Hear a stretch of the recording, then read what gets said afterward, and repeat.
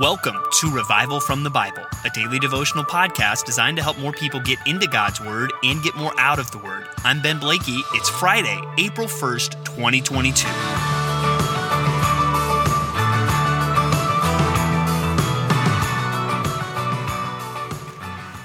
Let's talk about the songs that we sing today. And we want to talk about the songs that we sing because we're going to look at a very ancient song today. And I want us to think about the songs that we sing. How many times do we sing words that we haven't really thought about, or we sing words that we are not really taking to heart? Like we're singing about something, but we are not really living it out.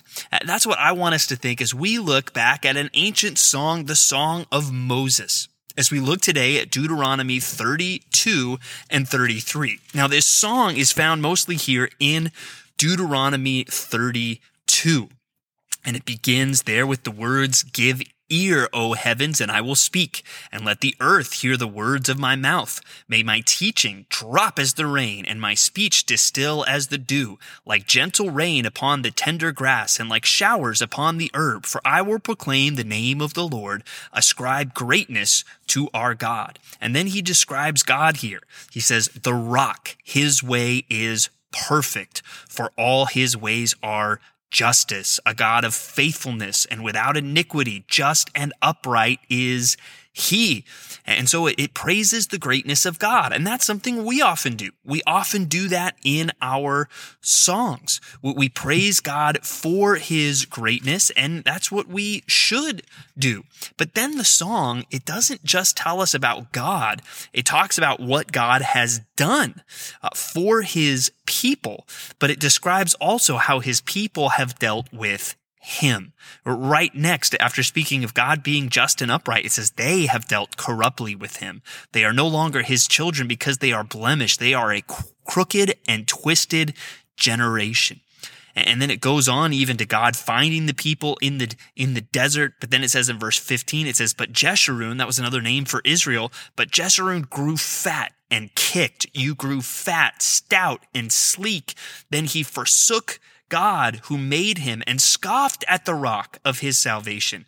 They stirred him to jealousy with strange gods. With abominations they provoked him to anger." And now it sings of their sin, sings of their stubbornness, sings of the way that they rejected God. And then it speaks of the judgment that God is going to bring. Verse 23, "And I will heap disasters upon them.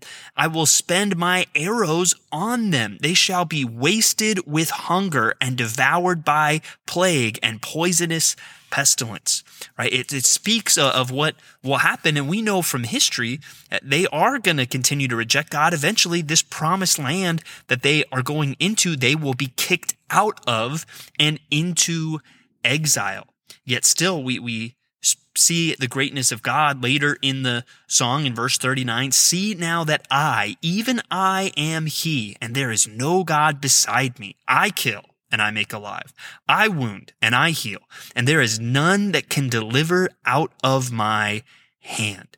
Right? He sings the song sings of God's greatness, and ends with, "Rejoice with him, O heavens, bow down to him, all gods, for he avenges the blood of his children and takes vengeance on his adversaries. He repays those who hate him and cleanses his people's lands." And he recites all of these words and he tells them to take it to heart. But one thing I read while I was reading this passage, one writer describes it this way. He says, much of this song is a warning to the people that they were prone to forget what God did for them and to turn from God to idols. We do not know how often they sang this song, but we do know that they did not take it to heart. And then he asked this question: do God's people today pay attention to what they are singing? First, let's just consider the Israelites for a moment. Imagine they have this song. They have this song that reminds them of how stubborn they are. They have this song that reminds them of how sinful they are. And they have this song that reminds them of what God is going to do about all that he is going to bring justice, that he is going to bring judgment to all of that. That they know all of these things, yet they don't listen to it, right? They have this written down. This is the law. This is what they have throughout the centuries that they live. And yet, even though they have this song, they still reject God and they still end up getting exiled. As we wrap up the law, we'll wrap up Deuteronomy tomorrow. What a sad thought at the end that even though they have this law, we know they will not keep this law. And that should be a kind of a sad thing about the nation of Israel and what we will see from them. But that's where let's turn our eyes on ourselves. We have not just the law, the first 5 books. We have the law. We have the prophets. We have the writings. We have the whole New Testament as well. And how often do we have this in Scripture, but we do not listen to what it says? We have the truth of God revealed, yet we continue to walk in stubbornness or we continue to walk in sin. And we don't listen to what God's word says, and we don't even really listen to the songs that we sing. Now let's go to the New Testament, and let's consider what we see here in John chapter 11, verses 1 through 27. And here we see the beginning of the account of the resurrection of Lazarus. And there's just a few things that I want to note here, and then I want us to think about one of the songs that we sing together as a church. And as we look at this, it has that interesting start where Jesus hears that he is sick, but he says, "This illness does not lead to death. It is for the glory of God, so that the Son of Man may be glorified through it." Now, Jesus is saying something here about a specific situation. He is speaking to this specific miracle and how God is going to be glorified specifically through the resurrection of Lazarus.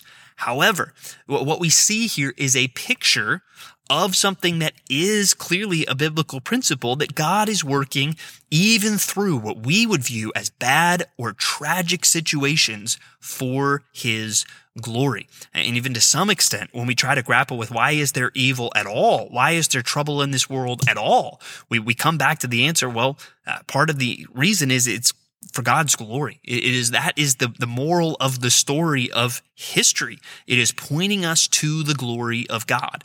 And that's where you can take this and view, as you look at tragedy in your own life or pain or suffering in your own life, what's going on here? Well, some way it's going to point back to the glory of God and should point you back to the glory of God. So when we find ourselves in hard situations or in trial, let's be on the lookout for the glory of God. And then the passage that we read today ends with Jesus' amazing declaration, "I am the resurrection and the life. Whoever believes in me, though he die, yet shall he live. And everyone who lives and believes in me shall never die." Do you believe this? Do you believe that?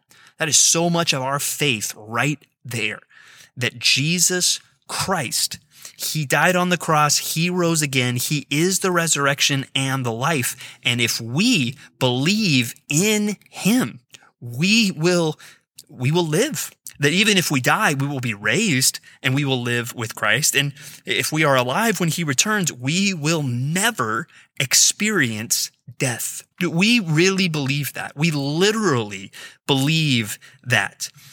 We do funerals where we put people in the ground and we say, hey, according to what the Bible says, we believe that this person is going to rise again on the day when Christ returns. We believe that is literally going to happen. This person who died will literally be raised from the dead. And we literally believe that some of us, if the Lord comes soon in our lifetimes, we will never experience death. That is what our faith really even is anchored on. And that reminds me, the passage reminds me of a song that we sing as a church, especially over the last couple years, "Christ, our hope in life and death." Consider these words. What is our hope in life and death? Christ alone. Christ alone. What is our only confidence? That our souls to him belong, who holds our days within his hand. What comes apart from his command? And what will keep us to the end? The love of Christ in which we stand. And the second verse says, what truth can calm the troubled soul? God is good. God is good. Where is his grace and goodness known? In our great Redeemer's blood. who holds our faith when fears arise, who stands above the stormy trial, who sends the waves that bring us nigh unto the shore, the rock of Christ. That last part is a reference to kind of the famous quote where a preacher said, I've learned to kiss the wave that throws me against the rock of ages, learning to embrace and even cherish trials for how they draw us closer to Christ. And so much of that should resonate with what we've read in John, that our hope in life and death is that Jesus is the resurrection and the life. And we can stare death in the face with that confidence. And in life, we can look at tragedy and sorrow and trials and say, God is using this for his glory. And so my faith can be held when fears arise because God's standing over the stormy trial and he's drawing me closer to himself. And so the chorus says, oh, sing hallelujah. Our hope springs eternal. Oh, sing hallelujah. Now and ever we confess Christ our hope in life and death. As we think about the songs that we sing, may we not sing them and not take them to heart. May we believe the things that we sing. May we live the things that we sing, and may we do it all for the glory of God. Thanks for digging into God's Word with me today on Revival from the Bible. For more resources, check out revivalfromthebible.com. To learn more about Compass Bible Church Treasure Valley, go to compassbible.tv. The grace of our Lord Jesus Christ be with you.